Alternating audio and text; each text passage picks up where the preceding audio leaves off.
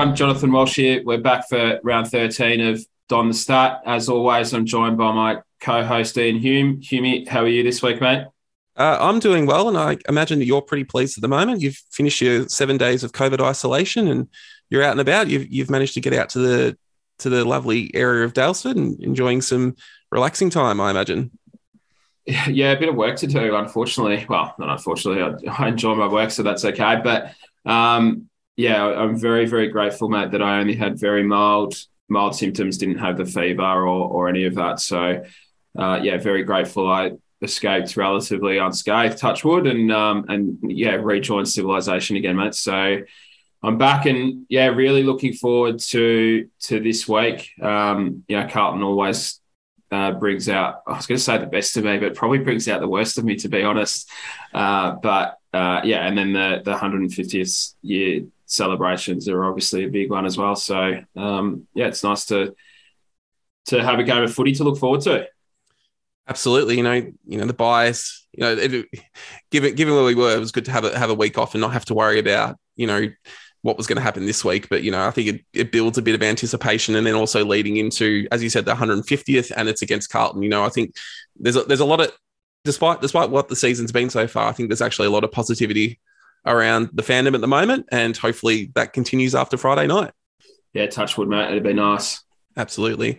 So in our mid-season review last week, we had listener questions. We actually carried a couple of over because we weren't going to have a match review this week. So we'll just go through those first. Now, the first question we've got is from Jack, and he asks a really big question that, is a big thing for Essendon over what you would probably say is the next 10 years. And he's asked, what is Cox's best position? Now, I've got some thoughts on this, but well, Jono, what do you think in terms of where would you play Cox?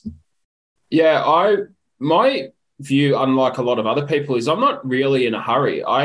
We drafted him as a utility with great athletic prowess and really good foot skills. And I know we probably haven't seen much of the latter two in his last 15 or so games, 15 or 20 games. But I think we need to respect the fact that he's a big boy. He's growing. He's put on a lot of weight over the last 12 months.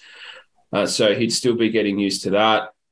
He missed a lot of footy because obviously he's under last year of under 18s, his draft year. We were all in lockdown in Victoria. So he didn't get the development opportunities that a lot of other kids around the country did get. So I think we need to take that in mind. And I'm not really in a hurry to find a best position for him. And I don't even know whether one will necessarily come. I think, there is still a role for utility players. I think the wing is probably the position he can do the most damage, given that he's got the running power to be a winger. He's got the foot skills to be a winger. And he's obviously got some serious height and aerial ability that, well, let's face it, no other winger in the competition really has. So I think that gives him a really unique skill and ability. I think the other thing that we could probably start to see him do a little bit more is maybe play that second ruck role so that we don't have to play two ruckmen. That might give us a bit of an advantage there too. So yeah, I think my summary is don't rush, let him develop, let him grow, and just come what may for the next sort of 12 to 18 months.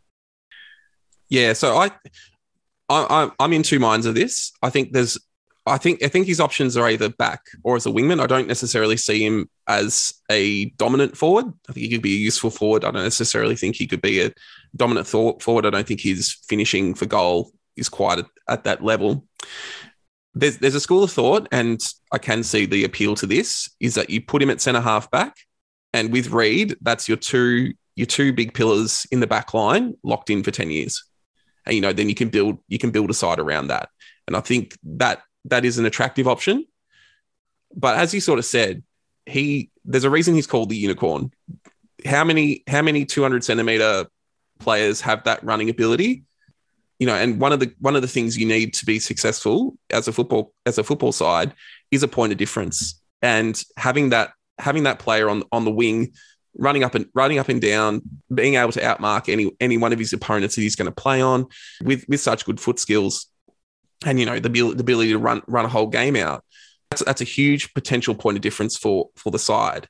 And the other thing is, we've seen it we've seen it quite often. There's a lot of players, you know, who have struggled for their position for 3 or 4 or even 5 years, and then being able to go back and do quite well. It seems that going to defence is something that is quite achievable for a lot of players. It's not as, I guess it doesn't seem as difficult for a player to do well, in particularly if they've got a lot of athletic ability. So I sort of lean more to what you're saying in the end, that you really give it a go for 18 months, 2 years on the wing to try and develop him there. If it's not working, I think you can put him back and still be confident that he's going to be a very good player in that position. But for now, for the next couple of years, you keep him as a wing and keep working on that side of his game and seeing what you can achieve with that.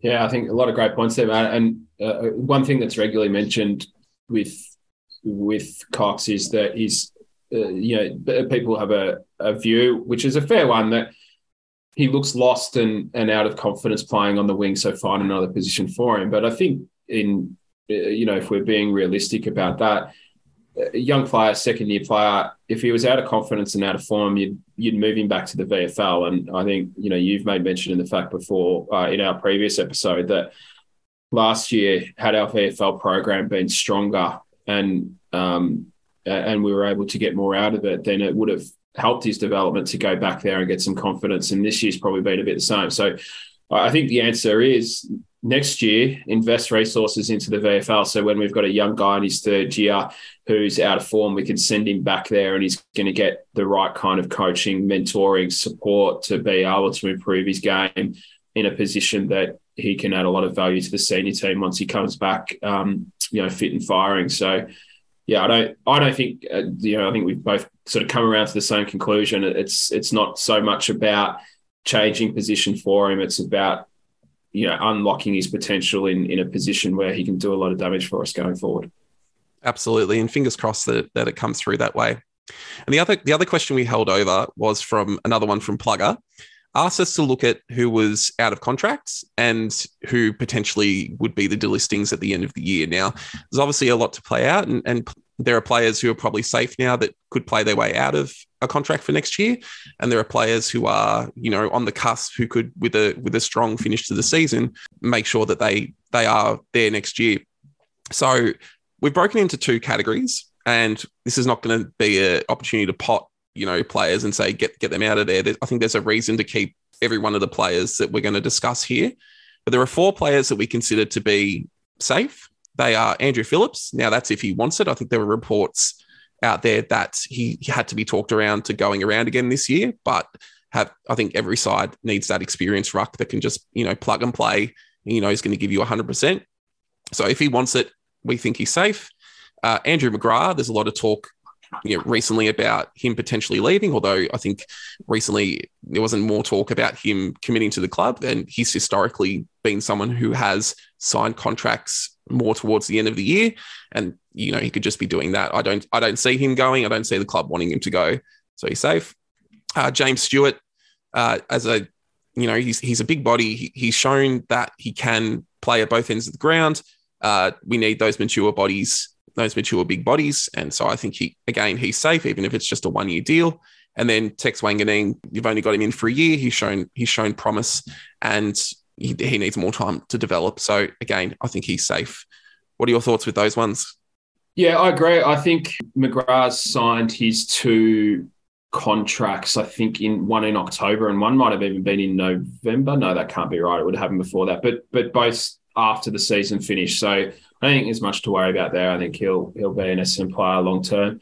And yeah, I think James Stewart might be the one that raises some eyebrows for people. But I think if you look at some of the challenges that we've had this year in terms of having experience both at AFL and VFL level, I think to get rid of another mature body, another semi-experienced player when we've got so much youth coming through already would be a big mistake. And the hope would be that Reid can hold down a spot and keep him out of the team, but it would be reassuring to know that we've got an experienced option to come in and replace him. So, yeah, I agree with everything that you've said there, mate. And then we had some, I guess, that we've put in the question mark bracket, haven't we? Because, for different reasons, I think each of these either have a point to prove or have some particular. So I think the quick and easy ones are, Michael Hurley. We don't really know where he's at. Will he go on or will he not? I think he's still got another year of his contract left, doesn't he? I can't remember now, but I think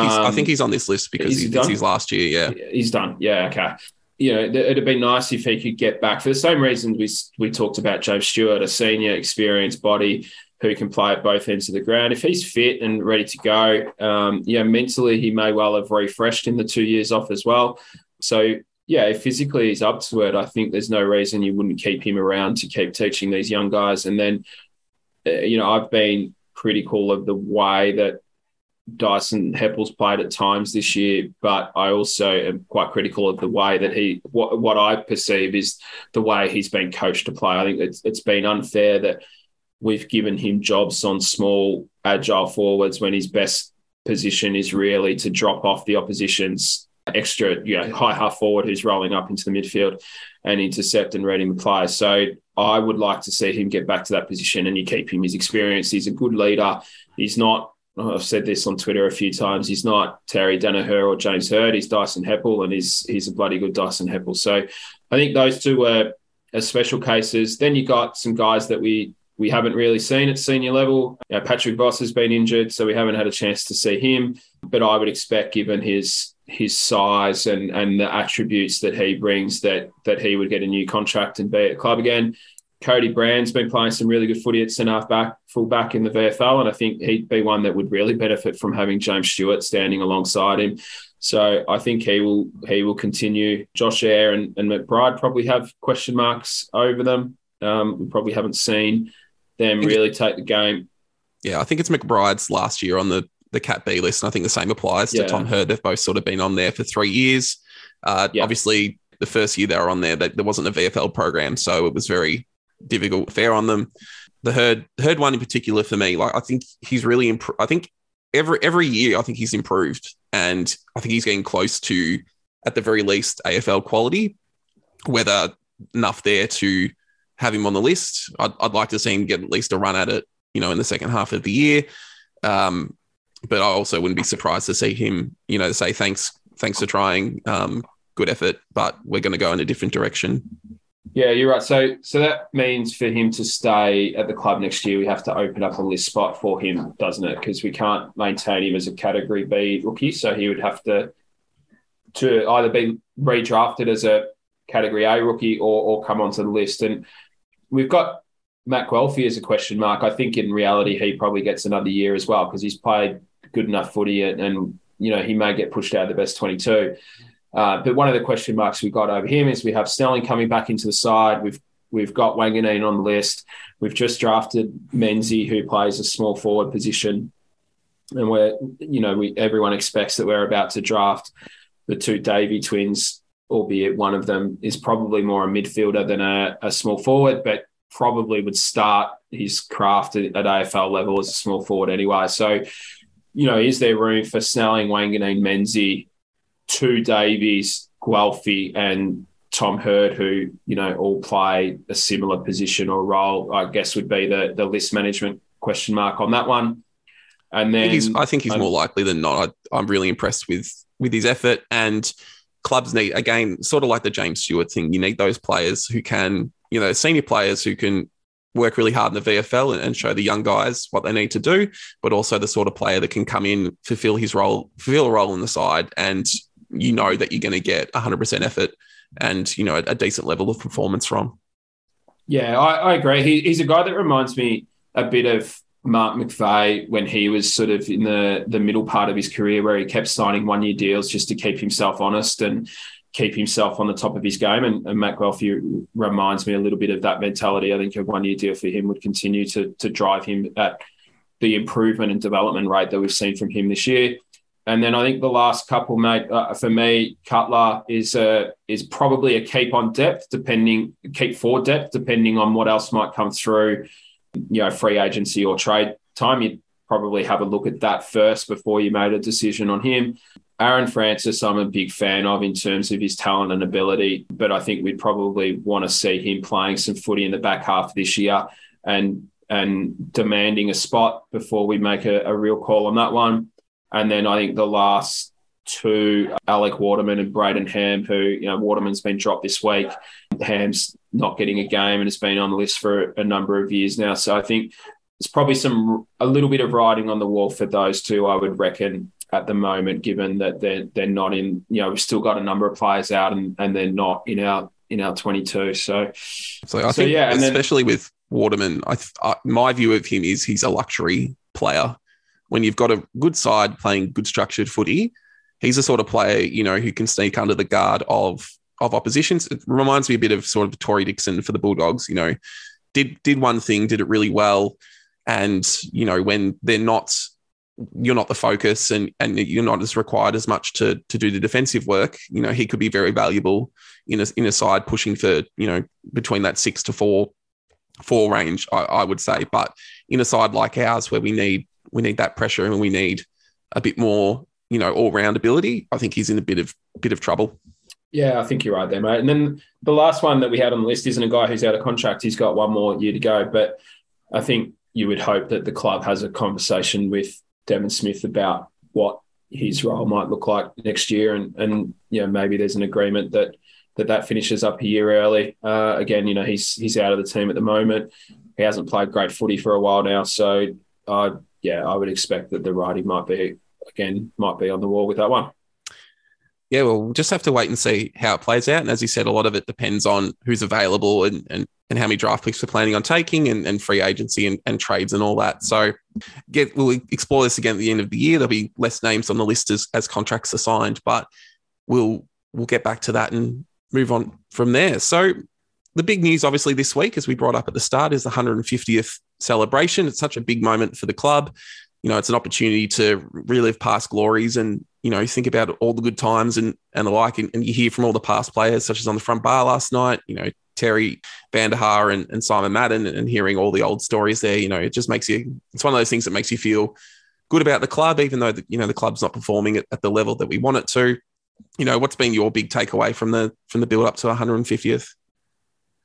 Yeah, I've loved it, mate. As you know, I'm a big one for the stories that make Essendon.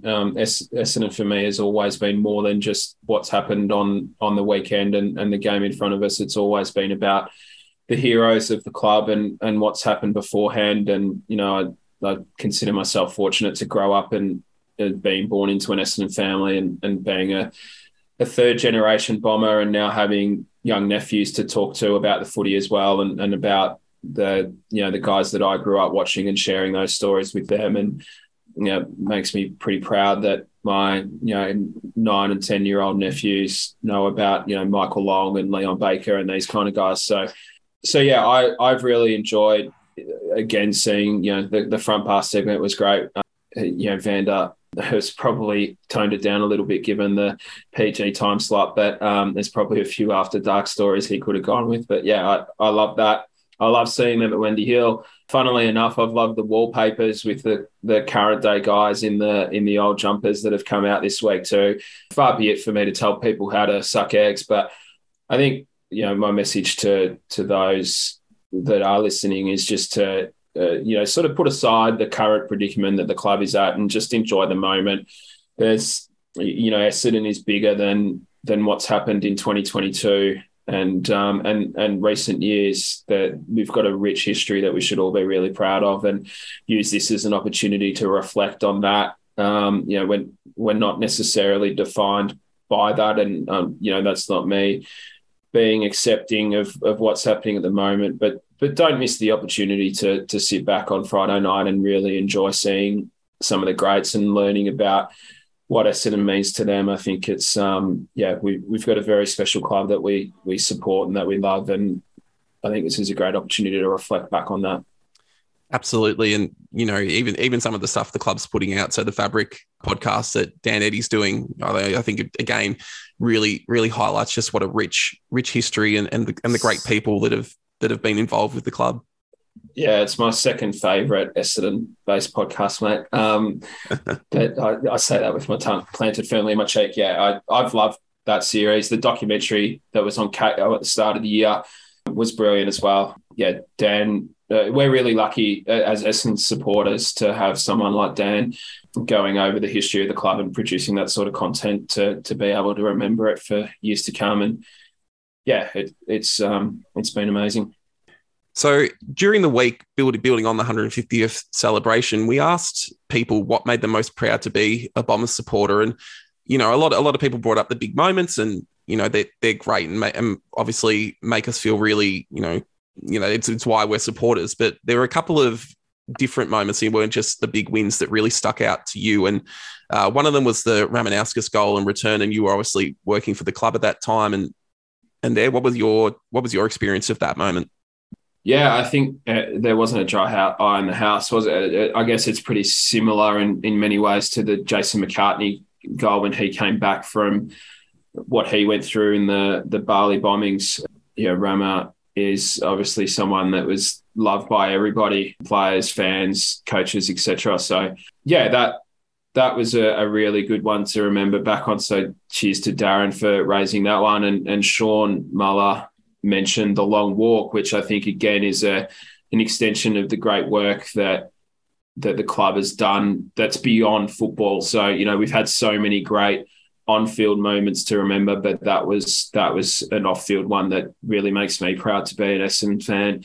And the support that we gave Longy in '95 after the Monkhouse incident. Yeah, that was like you, Hume, only really young at the time and didn't have a great deal of awareness in terms of what racial vilification was and even just what racism meant. And that really educated me. I feel grateful that I support Essendon and Kevin Sheedy was around to drive the Anzac Day game, because even though my grandfathers were both involved in World War II, I didn't have a great knowledge base of what happened there. And a lot of my knowledge of that has come through that. I think the Dreamtime game is another great example of that, where the club's created something that goes beyond just what happens on game day too. So yeah, they're the types of things that really make me very, very proud to be an Essendon supporter.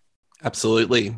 Going to move on now to Carlton, and a lot of moments that make people proud of Essendon are related to Carlton. Obviously '93 and what happened there. But for me, the one match that stands out that's not always talked about is the 2009 match, the first match. So just a bit of background. This was Carlton had just got Judd, and they just got those three number one draft picks of Murphy, Gibbs, and Cruiser, and so they were getting some of that arrogance back that they'd lost since the late 90s, and they had the advertising slogan, "They know we're coming." And Essendon, their marketing department, after Carlton came out with that, talked about "They know we're waiting." They put that out there before the season, and we were coming into that round 3 clash, and Carlton were flying at that stage, and they jumped out of the blocks in that game and got a fair way ahead, and then we started to pull them back. Lloydie had a really big game, kicked 5, probably one of his last big games in his final season. And, was really close all the way to the end, and we got up by 4 points. And the next day in the paper, or a couple of days later, there was advertisement from the club about we were waiting, and just hit the celebrations there. And 2009 is a really interesting year. We got smashed in the final, but there's 3 or 4 games in that season where you just think about them constantly. So there's that Carlton game. Obviously, that's the day of the famous Zarakis Anzac Day match. That's the big win against St Kilda when they were undefeated after 19 rounds. And then obviously the final match against Hawthorn where Hurley announced himself and Lloyd did his final act. Yeah, so 2009 sticks out a lot to me, and that Carlton game was a big part of it. But obviously you've probably got more of a visceral hatred of Carlton based on what you've I was going to avoid the use of the word hatred, but you've called a spade, mate. So yeah, I think that's the big one for me. And my grandfather used to talk about, it was I think 1950. I think Coleman got rubbed out in the prelim. So he played the prelim, got rubbed out, missed the grand final, and we lost the grand final, I think, by a couple of goals. I should have done my research and double checked my history there, but he got rubbed out for whacking a Carlton player, but it was really just a retaliation to him Coleman himself getting whacked. So My grandfather hated Carlton because of that. I mean, for lots of reasons, but that was the primary one. He spoke a lot about how that incident cost us a flag. My dad was born on 1949 grand final day where we played Carlton. And in fact, my grandfather was meant to be at home looking after my uncle. You know, that was obviously back in an era when husbands and fathers didn't go into the hospital for the birth, but he actually dumped my uncle at the neighbours and went off and went to the footy. My dad was born during the game. He went to the hospital in East Melbourne there afterwards. And my grandmother said, you know, what did you do today? Did you listen to the football on the wireless? And he said, yeah, I was at home looking after Michael, listening to the football on the wireless. And she lifted up back then there was the PM edition of the newspaper, and he was in the front row of the grandstand at the footy. So yeah, I mean, that was the story. We heard lots as kids, and obviously he was, tie back to Carlton. And then obviously the 93 grand final was a big one against the Blues. And that year there was big matches against Carlton. There was the draw where Sticks missed the kick a goal after the siren, which was Dustin Fletcher's first game, and my brother's first game of football that he went to. So there's lots of these little tie-ins back, just family ones back to Carlton games. So that was a big one. And then, you know, we had the qualifying final against them. That was the night footy, the first time a sponsor, Macca's, was on the ball. And we lost a close one to them and then got up and beat them in the grand final. You know, Sheeds always built up playing Carlton. You know, his response after the 99 prelim, I think, was equal parts disappointment and rage at losing a prelim by a point, but also equal parts and rage of losing to Carlton. So, you know, that was big. And then, you know, Gary O'Donnell was also a player that just stood out to me as someone who really, really passionately disliked Carlton.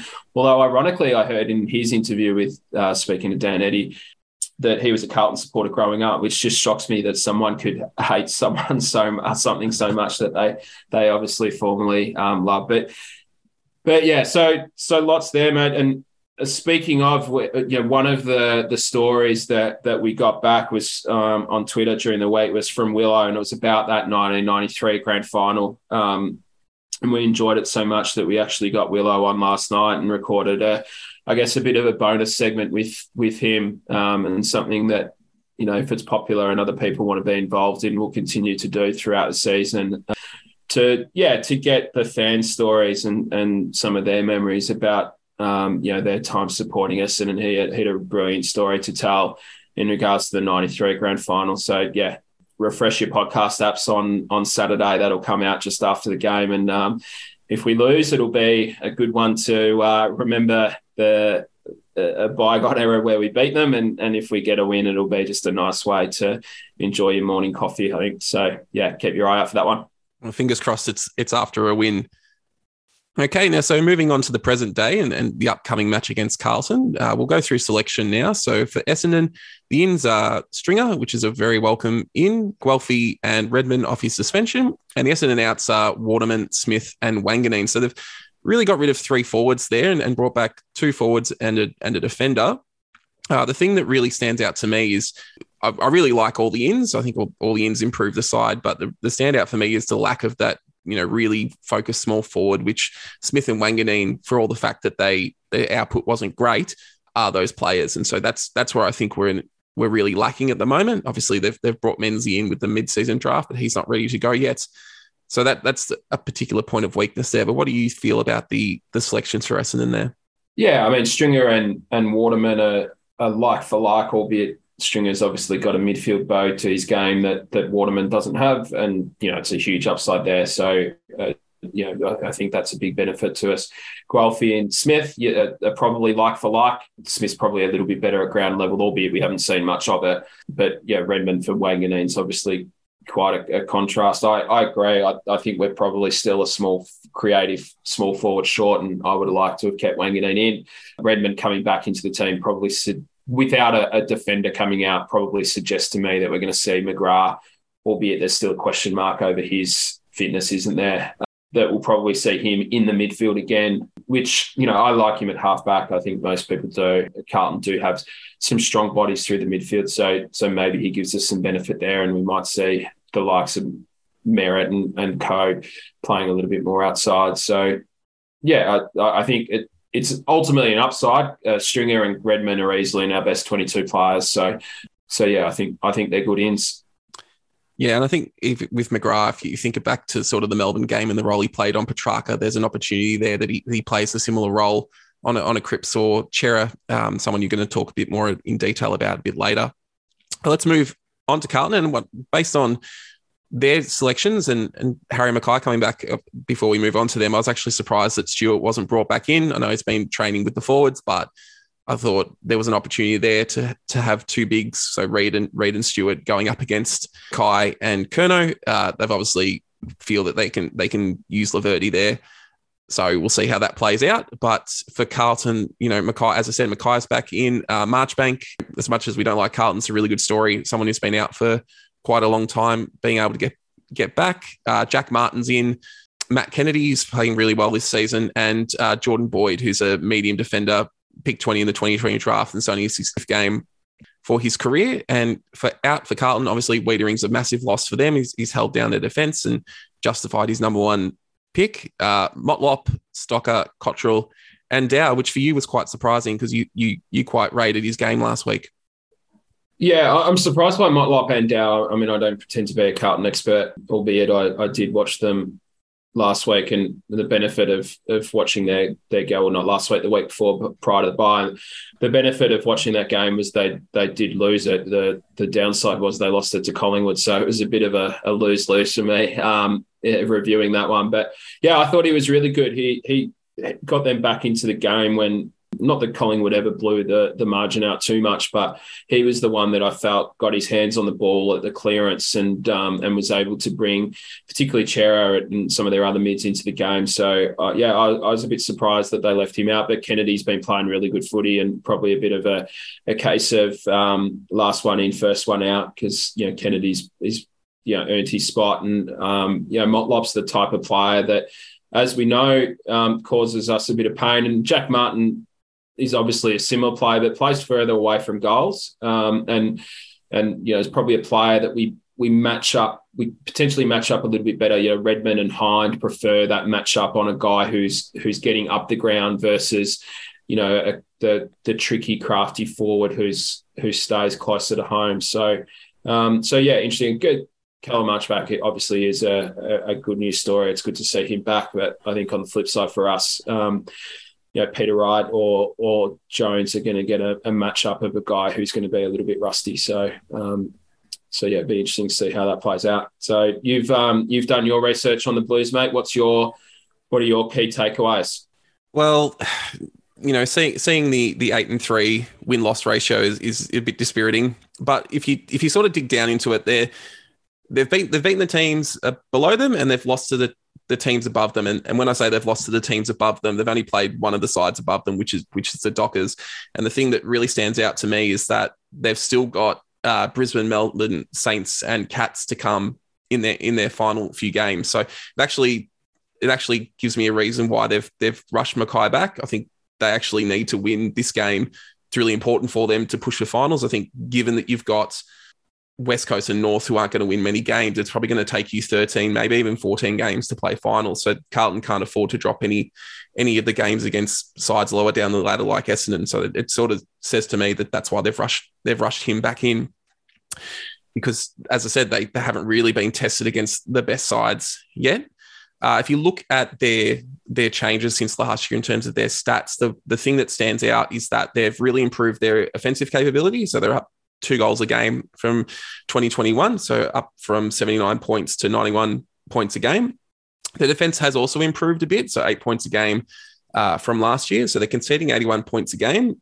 Now that is the highest of any of the top 8 sides, and until Collingwood jumped into the 8 last week, although they have played that extra game.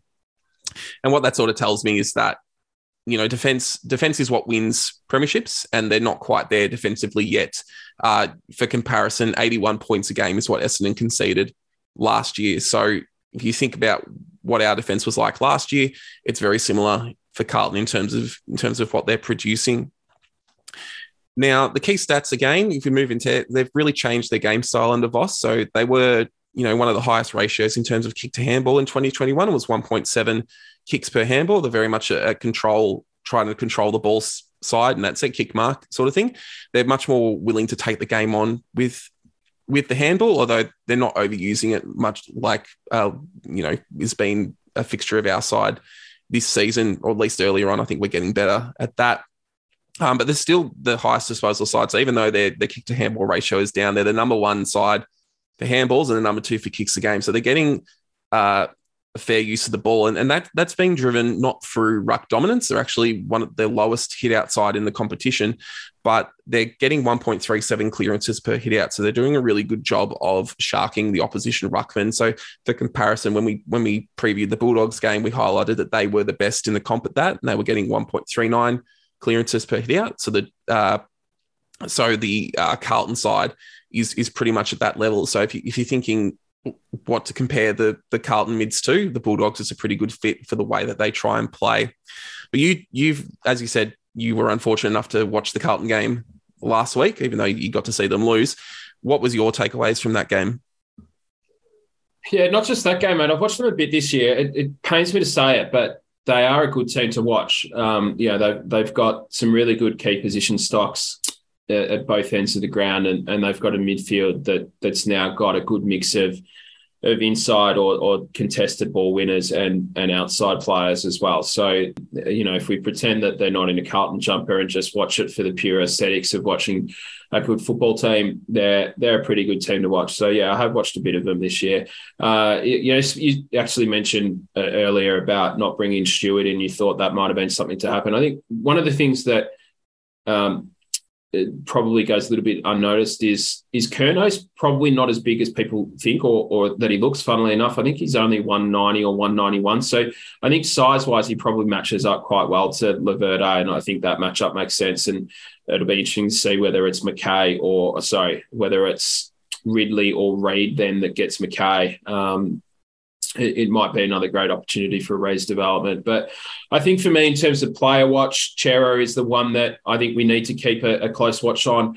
I'm not suggesting that we go out and tag him, but it might be something similar to what McGrath did, as you mentioned earlier on Petrarca, where we keep a close eye on him and stoppage. He is good at winning his own ball, but beyond that, he's the one that really accelerates away and is able to win clearance by running the ball out and then disposes of it really, really well. So I think he's the player that we really need to keep a close eye on the midfield. I think, this week more than anything, midfield is going to be where the game is won and lost. In terms of the way that they play, they're a high disposal side. They're the number one uncontested marking team in the AFL.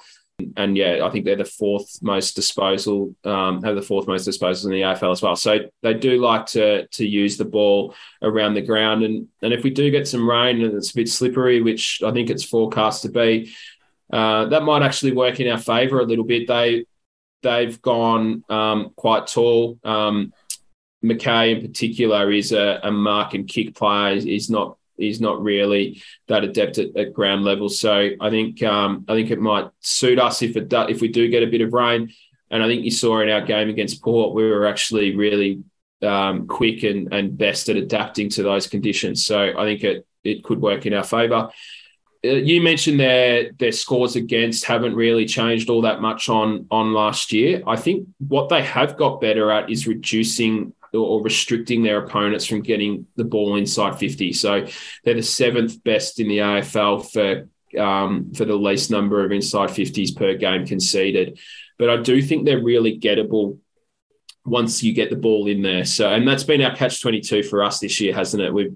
We've been good at converting inside 50s to scores, haven't been great at getting inside 50s in the first place. So I think if we can turn that around, I think Carlton are really gettable in their back 50, particularly with Wiedering out. And I'd like to go back a couple of weeks actually to their game against Gold Coast, because I think it's a really good example. It was up in the Gold Coast, so I guess they had some home ground advantage. And Gold Coast beat them by 30 points, by 5 goals. And And in that game, Gold Coast had 64 inside 50s to 48. So they just kept getting the ball inside 50 and put enough pressure on Carlton, and eventually were able to get scores on the board. In that game, they had real ruck dominance. Wits really went to town. They had 52 hitouts to just 19. I don't think there's many teams in recent history have only had 19 hitouts in a game.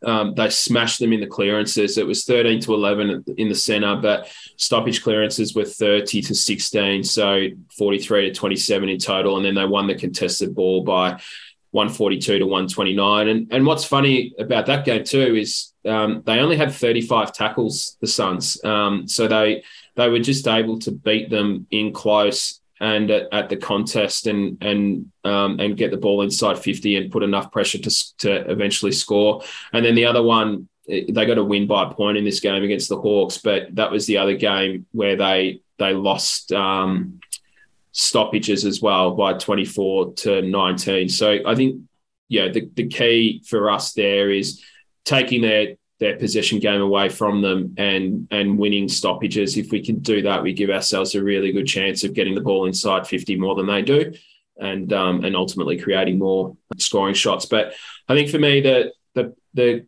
4 or 5 key tactics or points for this week is that one, that contested ball and clearances. I think that's got to be the number one KPI that Truck puts up on the board, and we're measuring each and every player on. And that starts in the ruck. They've become really adept at reading the opposition ruckman. Obviously, Pitney, who's not a high hit-up player himself, is out. So De Koning is their main ruckman. I think he's gettable around the ground. His follow-up work's not great. His ground level works isn't particularly strong, but he is really good in the air. So big game for Draper and we've got to make sure that we're not predictable. So Chera and the like and Hewitt and Kennedy will look to shark Draper's hitouts. Sammy's anything but predictable. So I think this is a good opportunity for him to bring out his crazy self. You made the point that we really need to try and limit them to just one clearance per hitout. We can't allow them to get any real dominance there. They're also the best team at generating inside 50s from centre clearances in the competition. So 90% of their centre clearances resulted in inside 50, and they're number one ranked for goals from stoppage. So it does two things, right? And we've spoken about this in previous games. If we're winning the clearances, they're not. We're taking away their number one scoring avenue, and we're allowing ourselves to get the ball inside 50 more than we usually do and exposing their back line, which is undermanned. So contested ball and clearances just needs to be number one. Number two for me is that we just need to be close in the first half. They're scoring 54 points in the first half, but that drops down to 37.5 in the second half. And they've had some games this year where they got across the line, but only because the opposition wasn't able to convert enough scoring shots and kicked a lot of points. So I think be in the game at halftime, and we give ourselves a real opportunity to come home really strongly. And our second halves have been okay. They haven't been outstanding, but I think they've been good enough to win this game on the weekend or tomorrow night if we're close enough at halftime. We talk a lot about our own ability to defend transition and to defend end-to-end goals. I think Carlton are really gettable in this area as well. They run a mix of a high press and a deep press, so you do see them interchange, but they do really try and lock the ball inside 50 and get their half back. So you'll often see it kick-outs, and when they've got the ball inside 50, you'll see the likes of Sard and Young, etc., pushed right up towards their half-forward line. And we can really expose them coming out the other way if we're really brave. And I think, again, we're going to need to use McGrath, use Redmond, use Hind to really try and run and explode out and get the ball in the corridor. And I reckon if we can do that, we can then expose, Marchbank, who's going to be a bit rusty, Young, who'll probably, I reckon, will probably go to Jones, and I think Jones will have him for reach in the air. Fast movement, get in the corridor, get it inside 50 and expose their backs. And I think we can score really well that way. And then, again, another theme that we speak about a lot is we get exposed by teams that have quality half-backers who can run and carry. And Sard, as much as we hate to admit it, is a very good one, and as is Doherty. So I think we need to really limit their influence. I think Wealthy probably needs to stand on one of the two and really try and take them out of the game. They average nearly 14 intercepts per game between them. Wiedering is the other one who's got similar numbers, and he's not there. So they're going to rely on these two to do a lot of that damage and intercept our forward entries. So yeah, they're the ones, mate. Contested ball clearances, don't be predictable in the ruck, be close at halftime, challenge their high press and break through it, and then make sure we don't allow Sard and Doherty to get big numbers of the ball. Excellent. So we'll see how that plays out tomorrow night, and hopefully next week we're talking about a famous Essendon win over Carlton, and that sort of leads into our final thought. One of the things Willow brought up in our show last night that we recorded that'll come out Saturday morning that we ended up removing because it didn't feel right after the game as opposed to before. So we're going to ask it now. Would you rather beat Carlton by 10 goals, an absolute smashing, or would you rather beat them by a point with a kick after the siren? Yeah, I don't have children, mate, but I mean, you've got one and one on the way. So this is probably a bit like asking a parent who their favourite child is, because I think both are pretty good outcomes.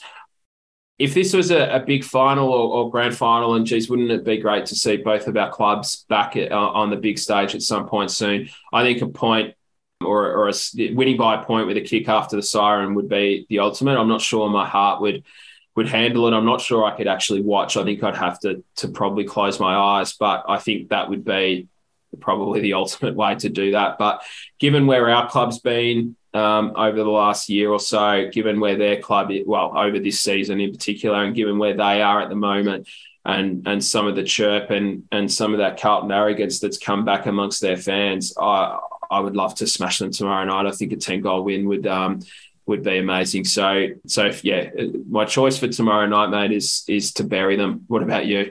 I agree. I don't think my heart could take a 1 point win, and I'm on baby duty tomorrow night, so I think a 1 point win, I'd be shouting too much, and he'd wake up and I have to run up there and resettle him. So I think a 10-goal win where we're way in front at halftime, I think that would suit me greatly. Well, that's going to end us for tonight. Really enjoyed the game putting this episode together with you, Jonathan, and hopefully people enjoy what's coming out Saturday morning as well. So any final thoughts from you, John? No, mate. Thanks again for all your hard work putting this together. It's been good fun this week to talk about the history and some of the great stories about the club, mate. So, yeah, great job as always, and look forward to a big win. Go Dons. Go Dons.